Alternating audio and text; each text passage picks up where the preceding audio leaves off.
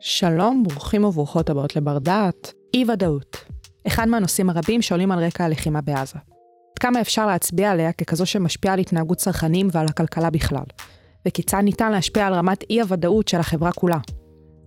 מי שיעזור לנו להבין איך תיראה כלכלת ישראל בעידן של אי ודאות הוא דוקטור נתן גולדשטיין מהמחלקה לכלכלה, חוקר בתחום המקרו-כלכלה בדגש על אינפלציה וכלכלה מוניטרית. שלום נתן. שלום, שי. אז אנחנו במהלך השיחה שלנו ניגע בכמה וכמה נושאים שבסופו של דבר יתהוו לכדי הסיפור הזה של להבין את כלכלת ישראל בתוך העידן הזה שהוא באמת מאוד מעורער. הכל פה כל הזמן משתנה, בטח בתקופה האחרונה אנחנו באמת מקליטים את הפרק שלנו במהלך חודש ינואר 2024 כבר בתוך הלחימה בעזה. כמה הסיפור הזה של להבין כלכלה בתוך הטירוף הזה הוא חשוב? אם נתחיל מהעניין של החיזוי בכלכלה, בפרט תחזיות מקרו-כלכליות, אז זה תמיד עניין שהוא מאוד מורכב, וקל וחומר בתנאים כאלה קיצוניים של אי ודאות. שחקן הבייסבול האגדי, יוגי ברה, ידוע בעיקר לאמריקאים, תחילת המאה שעברה, הוא יותר ידוע לציבור מכמה אמרות מפורסמות שלו, למשל, זה לא נגמר עד שלא נגמר, יותר נשמע טוב באנגלית, אבל יש לו גם משפט אחד מעניין שקשור לחיזוי, אני אגיד אותו קודם באנגלית, It's hard to make predictions, especially about the future. אם נתרגם לעברית, קשה לייצר תחזיות, במיוחד לגבי העתיד.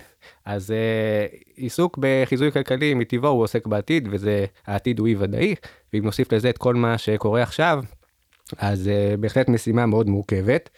אני אתן אפילו דוגמה נוח יהיה יותר לתת דוגמה מתחזיות של גופים מכובדים אחרים. אז אם ניקח למשל את בנק ישראל, בנק ישראל עם תחילת המלחמה באוקטובר, אחרי שהמלחמה כבר פרצה לקראת סוף החודש, נתן תחזיות מעודכנות למשק הישראלי, למשל תחזית הצמיחה, מה שיקרה לפעילות הכלכלית ב-2024, כן, בשנה הבאה, הוא הוריד אותה ל-2.8%. היא הייתה במקור?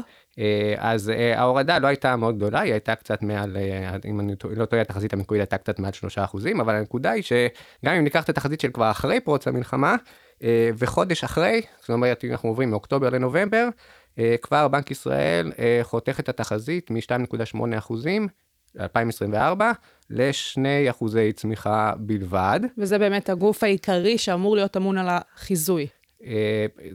נכון. ניקח עוד דוגמה מהתחזית שלו לגבי הגירעון של בנק ישראל שוב. באוקטובר, שוב אחרי פרוץ המלחמה, חוזה שהגירעון במונחים של אחוזי תוצר יגדל, גירעון של הממשלה יגדל ל3.5% ב-2024, גירעון שהוא גדול משמעותית מהמתוכנן, סביב 1 עד 2%. חודש אחרי, בתוך המלחמה, אז כבר התחזית קופצת מ3.5% ל5.7%. וואו, זו קפיצה מאוד גדולה. שזה גירעון מאוד מאוד משמעותי, וכל זה עוד אין להשוות לתחזיות של גופים מכובדים אחרים בינלאומיים, שלמשל אם ניקח את סוכנות הדירוג מודי'ס, אחת מאלה שאחראיות על דירוג החוב של ישראל, אז הם גם בעקבות פרוץ המלחמה כבר באוקטובר נתנו תחזיות לגבי מעודכנות. אז נתייחס לתחזית ל-2024, אז אם דיברנו על בנק ישראל לגבי תחזית הצמיחה 2.8, 2% אחר כך יורד, מודי'ס כבר באוקטובר צפתה שב-2024 המשק לא יצמח, הוא יתכווץ בשיעור של 1.4%, והגירעון יגדל ל7.1%. אז באמת יש פה כל מיני גופים שמראים לנו כל מיני תחזיות שונות סביב אותן הקטגוריות, והשיחה שלנו באמת הולכת להתמקד במספר נושאים, שבסופו של דבר יזקקו את הקושי הזה של החיזוי, ואת הקושי הזה שבחיזוי בתקופה של אי ודאות. כן, ולא רק. כלומר, מה שבעצם דבר נוסף שירצה להראות, זה שמעבר לקושי שלנו אולי בעיקר הכלכלנים בחיזוי, לאי ודאות יש גם השפעה מהותית על המשק. השפעה ריאלית על הפעילות הכלכלית במשק, על ההתנהגות של צרכנים, על ההתנהגות של פירמות, וזה הרבה יותר אולי חשוב מאשר הקושי שלנו הכלכלנים, כשאנחנו מנסים לייצר איזה שהן תחזיות הגיוניות.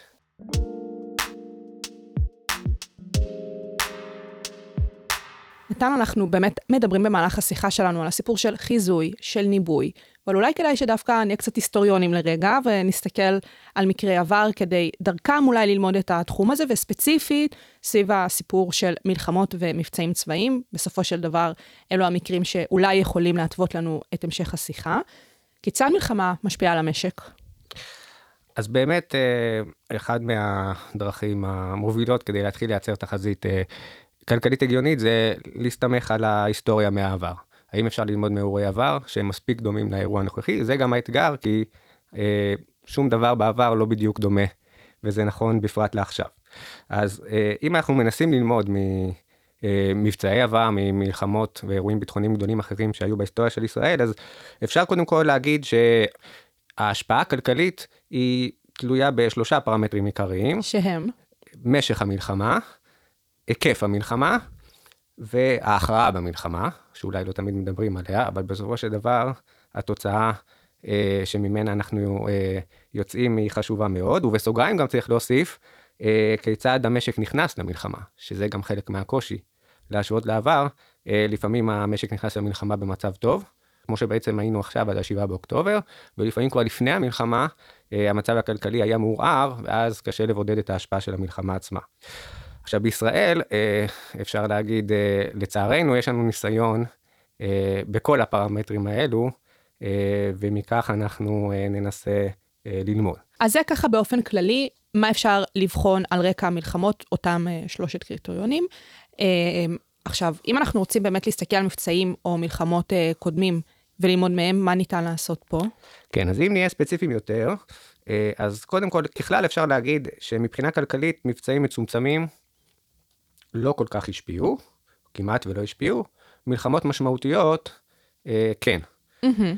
אז אם נלך לעבר היותר קרוב, יש לנו את השורה של המבצעים שלכאורה דומים למה שאנחנו חווים היום, לפחות מבחינת העובדה שמדובר פה בזירה העזתית. אז היו לנו שורה של סבבי מלחמה מדי כמה שנים, ב-20 שנה האחרונות, ולהם לא הייתה כמעט השפעה כלכלית, כולל המבצע הגדול מביניהם צוק איתן ב-2014, שהיה גם יחסית ממושך מבחינת ימים, ואף על פי כן הוא כמעט לא השפיע בסופו של דבר. זאת אומרת, המשך המלחמה או המבצע הוא לא בהכרח משפיע, אם עדיין ההיקף הוא בסך הכל מצומצם יחסית. אז זה מהבחינה הזאת, מה עוד אפשר ללמוד? אם נלך קצת יותר אחורה, כיוצא מהכלל, יש לנו את מבצע חומת מגן לפני כ-20 שנה, בשנת 2002. זה מבצע שהוא גם היה בזירה הפלסטינית, הפעם ביהודה ושומרון, ושם הסיטואציה הכלכלית הייתה יוצאת מהכלל, במובן זה שהמשק אכן היה באותה התקופה במצב של מיתון מהחריפים שהיו, אבל כאן צריך לציין שהמשק כבר מלכתחילה נכנס למבצע הזה במצב גרוע. בדיוק, אותה נקודת מוצא. נכון, אנחנו אם נזכיר את התקופה של אז מדובר בעצם, מה שכבר הוביל לאותו מבצע היה האינתיפאדה השנייה, כלומר המצב הביטחוני היה מעורער, כבר תקופה ארוכה, וזה בעצם הייתה הסיבה למבצע. היו לנו שנים של פיגועים מאוד קשים, אז זה לא כמו שהיה לנו עכשיו ב7 באוקטובר של התקפה רצחנית פתאומית כזאת, אבל ככה מדי יום, מדי שבוע, התפוצצו פה אוטובוסים, מחבלים מתאבדים, במועדונים, בבתי מלון, כן, מה שקרה במלון פארק, שזה בעצם היה בסופו של דבר טריגר למבצע חומת מגן. אז האווירה הביטחונית הקשה הזאת של פגיעה בעורף, גרמה להידרדרות בפעילות הכלכלית, אנשים לא יצאו מהבית, היה פחד, לא קנו, והמשק נכנס למיתון קשה. לזה גם צריך היה להוסיף את האירוע של משבר הדוט-קום, שהיה בתחילת שנות ה-2000, זה המשבר ההייטק הראשון, שסקטור ההייטק בישראל היה עוד בחיתוליו, והוא נפגע קשה מהאירוע הזה. אז אם אנחנו מסתכלים גם בנתונים, אמנם ב-2022 שנה מאוד קשה, שבה המשק התכווץ ב-0.1% מבחינת התוצר השנתי של המשק, אבל אם מסתכלים שנה אחורה, 2021, ההבדל הוא לא גדול. הייתה צמיחה, אבל מאוד קטנה, 0.3% בלבד, כלומר, כבר אז המשק היה במצב, שנה לפני, המשק היה במצב כלכלי קשה. פחות טוב ממה שאנחנו היינו מייחלים לו. נכון.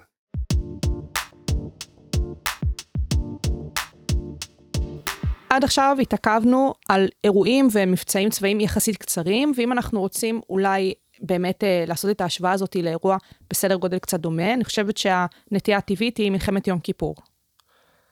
אכן, אז במלחמת יום כיפור, אז קודם כל, הדמיון לתקופה הנוכחית הוא ששם, בניגוד לחומת מגן, המשק נכנס במצב כלכלי מאוד, מאוד טוב, אפילו ממש מצוין, אחרי שנים של גאות כלכלית מאוד גדולה בעקבות הניצחון הגדול של מלחמת ששת הימים. והמלחמה, מלחמת יום כיפור, הייתה נקודת מפנה לא רק ביטחונית חברתית, אלא גם כלכלית. אז האם ניתן להשוות עם מלחמת יום כיפור? יש פה דמיון בכמה פרמטרים. קודם כל, מדובר פה באיזשהו זעזוע התחלתי חזק מאוד, כן, שוב, יש לנו את ההשוואות המצמררות המוכרות לנו של הקונספציה שקרסה וכן הלאה, כל זה גם מתרגם למצב הכלכלי. מדובר פה בזעזוע מאוד גדול למשק מבחינה כלכלית, זעזוע פתאומי. אז זה פרמטר אחד. פרמטר נוסף זה גיוס מילואים ממושך. נרחב וארוך. נכון מאוד. זאת אומרת, על אף שרשמית מלחמת יום כיפור הייתה קצרה יחסית, כן, רק 3 שבועות, אי אפשר להשוות את זה למצב שלנו עכשיו, 3 חודשים בתוך מלחמה, לכאורה, אבל גם אחרי אותם 3 שבועות, המשיך גיוס מילואים בהיקף מאוד מאוד רחב לחודשים ממושכים קדימה, אז לכן מבחינת ההיקף, המלחמה שהזכרנו קודם, אז בעצם בהחלט אפשר להשוות. ופרמטר שלישי, זה הנושא של תקציב הביטחון.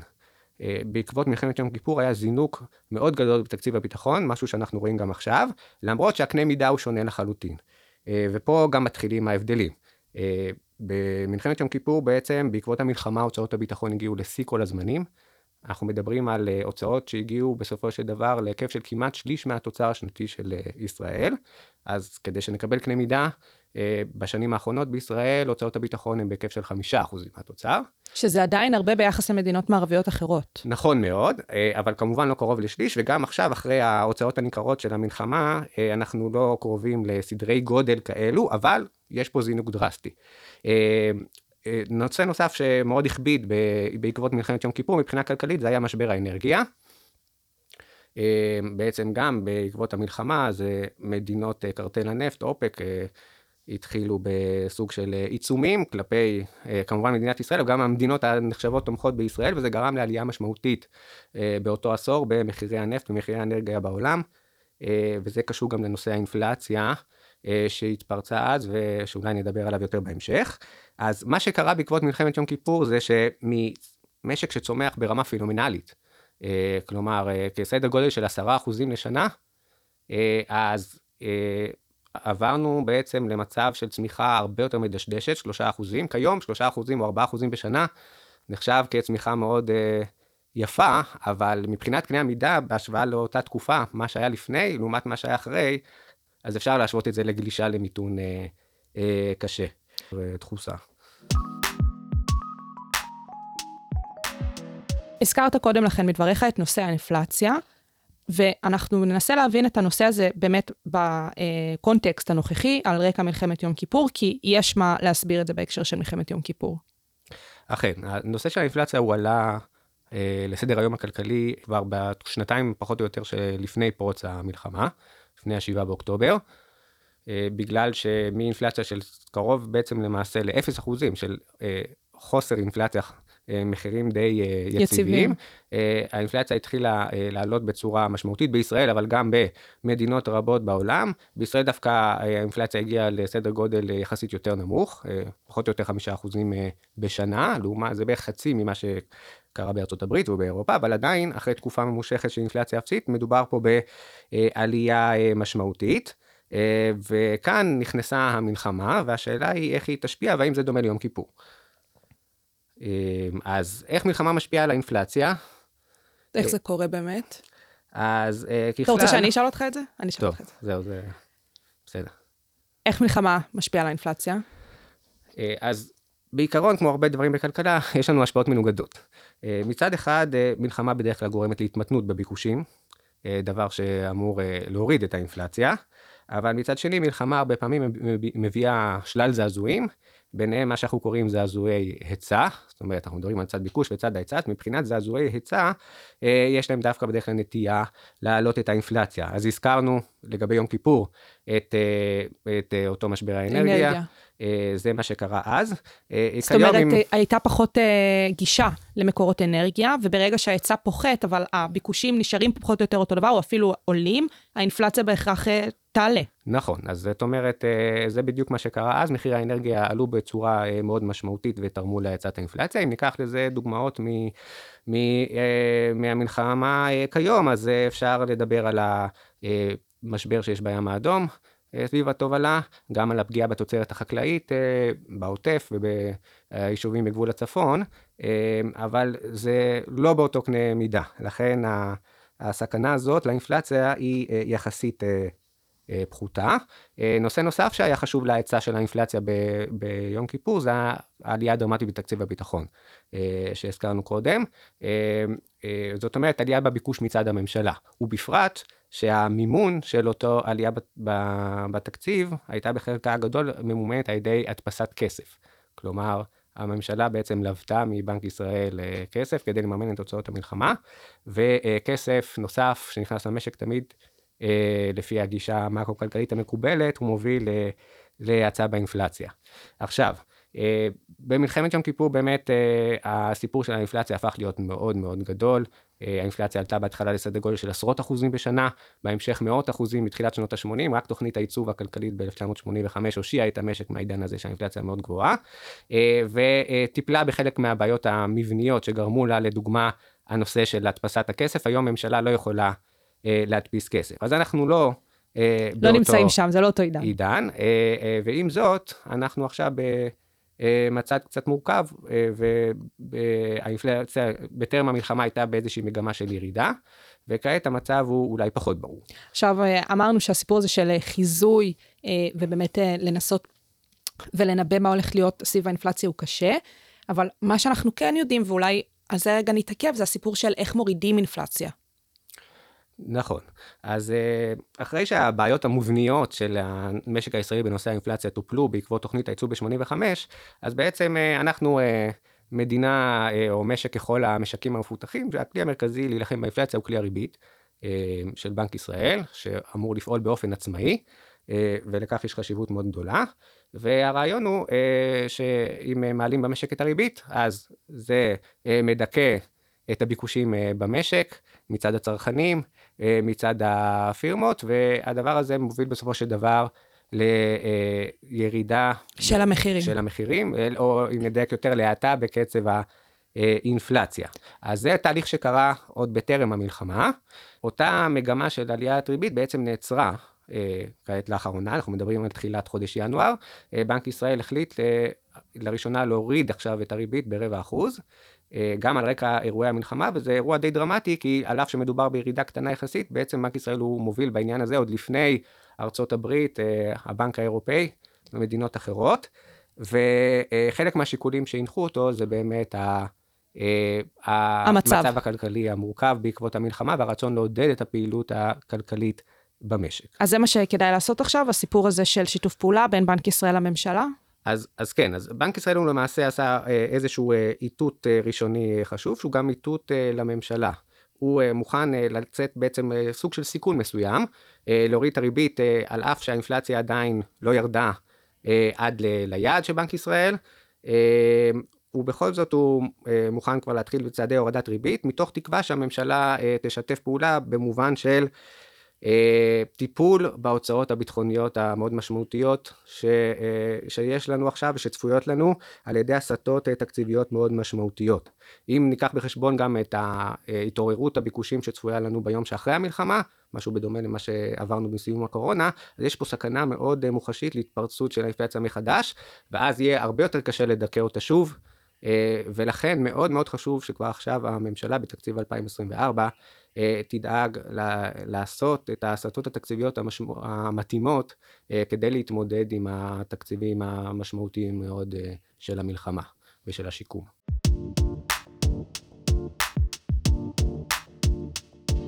עד כאן הסיפור של להבין שנייה, דרך הסיפור של מלחמות עבר ומבצעי עבר, נושאים שמתקשרים אולי למציאות הנוכחית שלנו על רקע הלחימה בעזה. כמובן דיברנו גם ספציפית על הסיפור של האינפלציה, כי זה באמת איזשהו סיפור שמלווה אותנו בשנים האחרונות, ואנחנו גם יכולים ללמוד הרבה מהעניין של מלחמות עבר. בסופו של דבר אנחנו מדברים כאן במהלך השיחה שלנו, ככה מרחף לאורך כל השיחה, נושא אי הוודאות. עכשיו, באמת, אם אנחנו רגע ממשיכים לנסות להבין דרך מלחמות העבר, וספציפית דרך מלחמת יום כיפור, נושאים כלכליים שונים, איך אפשר ללמוד דרך מלחמת יום כיפור את נושא אי הוודאות? אז מלחמה, ובפרט הפתעות כאלה גדולות, כדוגמת מלחמת יום כיפור, ומה שקרה ב7 באוקטובר, זה מקור לאי ודאות גם כלכלית מאוד גדולה במשק. זאת אומרת, עם כל הכבוד רגע לקונספציה שנשברת, ובאמת להיבט הביטחוני, אנחנו חייבים גם לתת את הדגש לעניין הכלכלי. בהחלט. ואי ודאות זה מצב שהוא לא בריא לכלכלה. אנחנו רואים את זה בדרך כלל דרך תנודות בשוקי המניות, בשערי המטבעות, אבל בשנים האחרונות, אם מסתכלים בעולם המחקר הכלכלי, אז אנחנו רואים שמצטברות גם ראיות לכך שאי ודאות גורמת לפגיעה בכלכלה הריאלית. זאת אומרת, יש ממש קשר בין הסיפור של אי ודאות לבין איך שהכלכלה פועלת. נכון. אז הנושא הזה בספרות הכלכלית, יש לו כבר מזה שנים תשובה תיאורטית מאוד ברורה. אי ודאות היא למעשה הפך להיות אחד מהמסברים החשובים של מה שנקרא מחזורי עסקים. כלומר, התופעה הזאת שהמשק נע מתקופות של גאות לתקופות של מיתון. תקופות של מיתון הן לרוב מלוות גם באי ודאות, בגלל סיבות שונות, כן? זה לא חייב להיות דווקא מלחמה.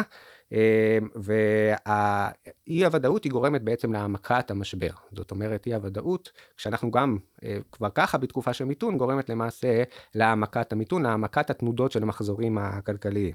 אז מיתון ואי ודאות הם בדרך כלל באים ביחד, ומכאן גם בא הקושי האמפירי. זאת אומרת, איך אפשר להביא ראיות אמפיריות שאכן אי הוודאות משפיעה, להוכיח את הדברים האלו, כאשר אי ודאות היא לא אירוע שהוא מבודד, הוא בדרך כלל תוצר של משהו, כן? לדוגמה תוצר של מלחמה, אז האם המלחמה היא זו שהשפיעה לרעה על המשק, או שזה אי הוודאות? ואז אנחנו נכנסים פה ללופ מחקרי שכזה, שאתם בטח מאוד נהנים ממנו. אז כן, זה האתגר שלנו, של החוקרים, ופה דווקא יש דוגמאות מהחודשים האחרונים, שני מאמרים מעניינים שהתפרסמו, התמודדו עם העניין הזה דרך איזשהו סוג של ניסוי מעבדה, משהו שמאוד קשה לעשות אותו בכלכלה, הרי באופן אידיאלי, אנחנו שואפים להוכיח אפקטיביות, נגיד, של טיפול תרופתי מסוים, על ידי שניקח שתי קבוצות דומות, קבוצה אחת שיינתן לה טיפול, וקבוצה שנייה שתהיה קבוצת הביקורת, ואז נוכל לעשות את ההשוואה כמו שצריך. אבל איך עושים את זה בכלכלה? איך אנחנו לוקחים שתי קבוצות מבודדים אותן. וגורמים רק לקבוצה אחת להתמודד עם אי ודאות?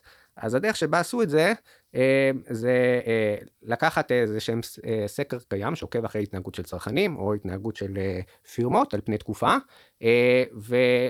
וקבוצה אחת לתת איזשהו טיפול באינפורמציה. כלומר, מדווחים לה על איזשהו פרמטר שנותן מושג על אי הוודאות במשק, ספציפית איך זה נעשה, נתנו להם מידע על התחזיות של כלכלנים מומחים לגבי הצמיחה העתידית במשק, אבל לא רק לגבי הצמיחה עצמה, אלא גם על אי ההסכמה בין החזאים.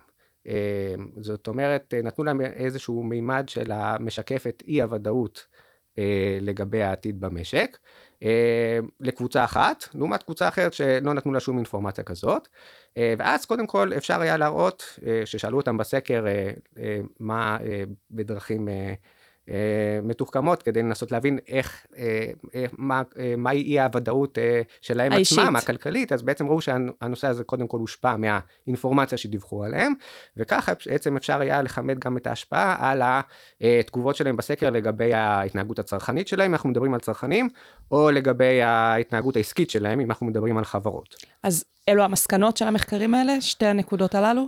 אז כן, אז אם נפריד את זה לצרכנים ולחברות, אז לגבי צרכנים, אז ככלל אפשר להגיד שראו ירידה של סדר גודל בצריכה של 5% בחודשים העוקבים, בתגובה לאותה השפעת האי הוודאות המבודדת הזאת. אם נראה קצת יותר לפירוט, הירידה הזאת היא בעיקר בתחומים מסוימים. יש לנו ירידה במוצרי צריכה יותר בתחום הפארמה, להבדיל נגיד ממוצרי מזון, כן, ראינו את ההסתערות על הסופרים גם בישראל עם תחילת המלחמה. יש ירידה בתחום השירותים, צריכת שירותים בעיקר בבילוי ופנאי, יש גם ירידה ברכישת מוצרים יקרי ערך, חבילות נופש, הגיוני, וגם אנחנו רואים ירידה בתחומים של השקעות, השקעות בקרנות נאמנות, מניות, להבדיל מנדל"ן, ששם אין את הירידה הזאת, כלומר נדל"ן נחשב כנכס יותר בטוח להשקעה בעידן של אי-ודאות. בנוסף, גם אחד העניינים החשובים שעלו זה שיש השפעה הטרוגנית, כלומר לא כל הצרכנים מושפעים אותו דבר, ההשפעה היא דרמטית בעיקר על צרכנים שהם בעצם עובדים שיותר חשופים לסיכון בתקופות כאלה. שזה נשמע מאוד הגיוני בסופו של דבר, שהסיכון משפיע על ההתנהגות. נכון מאוד, אז זה באמת, בהתאם לזה באמת מצאו שעובדים בסקטורים מסוימים כמו רוח, פנאי ותעשייה גם, שהם יותר רגישים למצב הכלכלי במשק, שם רואים גם את התגובה יותר חזקה לאי-ודאות, להבדיל נגיד מסקטור ההייטק, אז אנחנו מדברים גם על מחקר שנעשה בתקופת הקורונה, אז ההייטק דווקא פרח ואפשר היה לעבוד מהבית, או גם המגזר הציבורי, אז שם רואים תגובה הרבה יותר מתונה מבחינה צרכנית לאי-הוודאות. והסיפור העסקי? אז לגבי חברות, אז שם רואים באמצעים דומים גם כן השפעה שלילית של האי-ודאות, ירידה בפעילות של מחירות, של העסקת עובדים, היקף סדר גודל ממוצע של 2.5%, גם ירידה במחירים, אבל ללא שינוי בשכר. אגב, בפרסום דווקא, הוצאות הפרסום דווקא הייתה עלייה. בסך הכל התגובות האלו זה התנהגות שהיא מקובלת בתקופה של מיתון, התנהגות עסקית מקובלת בתקופה של מיתון, צמצום בפעילות, אבל הפעם צריך שוב להדגיש, זה אפקט מבודד של האי-ודאות. זהו, אם אנחנו צריכים לבחון את זה לפי הוודאות או המיתון, אז אנחנו ממש יודעים להגיד את הסיפור של האי-ודאות. נכון, אז אנחנו מדברים פה על השפעה של המבודדת של אי-הוודאות, וגם כאן יש את עניין ההטרוגניות, כמו שראינו בצרכנים, הפעם מדובר על השוואה בין עסקים קטנים לעסקים גדולים, אז בעסקים קטנים התגובה היא משמעותית גדולה יותר, סדר גודל של פי 4, עסקים קטנים אנחנו מדברים עד 10 עובדים, ופה זה העניין של אפשר מן הסתם לחשוב שהעסקים קטנים הם הרבה יותר פגיעים פיננסית, ולכן הם מושפעים בצורה הרבה יותר חזקה מהנושא של אי-ודאות. אז עד כאן להבין באמת את הסיפור של אי-ודאות, גם דרך המחקרים שתיארת לנו, ובסופו של דבר אולי צריך לנסות ולהבין כיצד קופי המדיניות יכולים לסייע למצב הזה. כן, אז המחקרים האחרונים באמת נותנים קצת תובנות בעניין. ככלל, תקשורת עם הציבור, וניהול הציפיות של הציבור יכולים לסייע בעניין, כי הם יכולים להפחית את אי-הוודאות. ראינו כבר באותם מחקרים שהטכניקה שבה השפיעו על קבוצת הטיפול זה אינפורמציה על אי-הוודאות. באותו אופן, קובעי המדיניות יכולים להשפיע על ידי אינפורמציה מתאימה שתמתן את אי-הוודאות. אפשר לתת בהקשר הזה דוגמה היסטורית מאוד מעניינת מתקופת ה-New Deal. של רוזוולט. באותה תקופה, אחד מהדברים שרוזוולט עשה זה מה שנקרא שיחות ליד האח, שזה בעצם שידורים ברדיו מדי שבוע, שבהם רוזוולט דיבר בגובה העיניים לציבור האמריקני, והסביר להם על ההתפתחות של התוכנית, ואיך זה נועד בעצם לסייע להם כלכלית.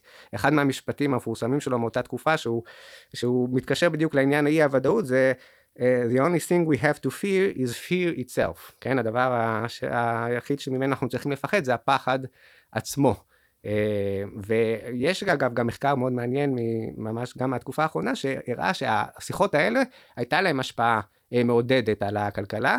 איך עשו את זה? זה גם מאוד מעניין, רק במשפט למעשה הישבו בין אזורים בארצות הברית שבהם הרדיו היה הרבה יותר בשימוש לאזורים שהרדיו עדיין פחות נכנס, אנחנו מדברים על תקופה שעוד הרדיו עוד לא היה מאוד מקובל, וראו באמת שהייתה השפעה יותר גדולה באותם אזורים שהייתה חשיפה לרדיו, כלומר השיחות האלה השפיעו ועודדו באמת את הפעילות הכלכלית של הציבור האמריקני. אז אולי כל מה שצריך זה פודקאסט לרשויות הממשלתיות, כדי שהם יוכלו ככה לדבר ולהפיץ את המסרים הללו לכלל הציבור. נכון, פודקאסט זה בהחלט רעיון מאוד טוב.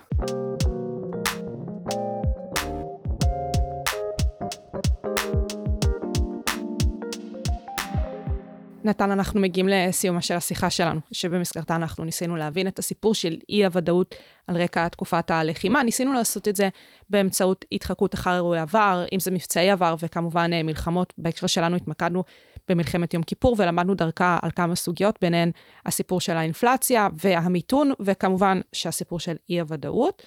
ואם אנחנו רגע מנסים להתכנס לכדי סיום השיחה שלנו, ואולי לצאת מכאן עם מסקנות קצת יותר, אתה יודע, נוקשות, משהו שאפשר לאחז בהם. הסיפור הזה של אי-ודאות, זה משהו שאנחנו צריכים לחשוש ממנו, אולי דווקא להסתכל עליו כאיזושהי הזדמנות ולהיות קצת יותר אופטימיים? אז בגדול, כן, אני חושב שכדאי מאוד להיות אופטימיים גם בתקופה לא פשוטה כזאת, ובפרט בהיבט הכלכלי. אני חושב שזה כן תלוי בעיקר בפתרון לחזית הצפונית, זאת אומרת, את המלחמה בעזה אנחנו פחות או יותר מקווים שנוכל להקל, אם יהיה עוד עכשיו אירוע בסדר גודל בצפון, אז נצטרך לדבר שוב מחדש. אבל במסגרת האירוע הקשה שאנחנו נמצאים בעיצומו, אז יש מקום לאופטימיות, ואני חושב משתי סיבות עיקריות. אחד, שכפי שראינו, האופטימיות כשלעצמה היא למעשה משפיעה על ההתנהגות הכלכלית ותומכת בכלכלה, אז לאופטימיות יש השפעה בסופו של דבר על מה שיקרה בפועל. וסיבה שנייה לאופטימיות זה שאולי מאז יצא מתוק. אז תקווה שבסופו של דבר מדינת ישראל מהסיפור הקשה הזה תעלה על מסלול חדש של ביטחון מוגבר ושל אחדות פנימית גדולה יותר, שהם חשובים מאוד לא רק לנו כחברה, אלא גם למשק, חשובה לכלכלה הישראלית, ולכן אנחנו צריכים להיות אופטימיים. אז אני באמת מקווה שאת שתי הנקודות האלה כולנו ניקח איתנו מהשיחה הזאת, ואולי דרכן אנחנו נצמח, וכמובן המצב הכלכלי של המשק. דוקטור נתן גולדשטיין מהמחלקה לכלכלה, המון המון תודה. תודה לך.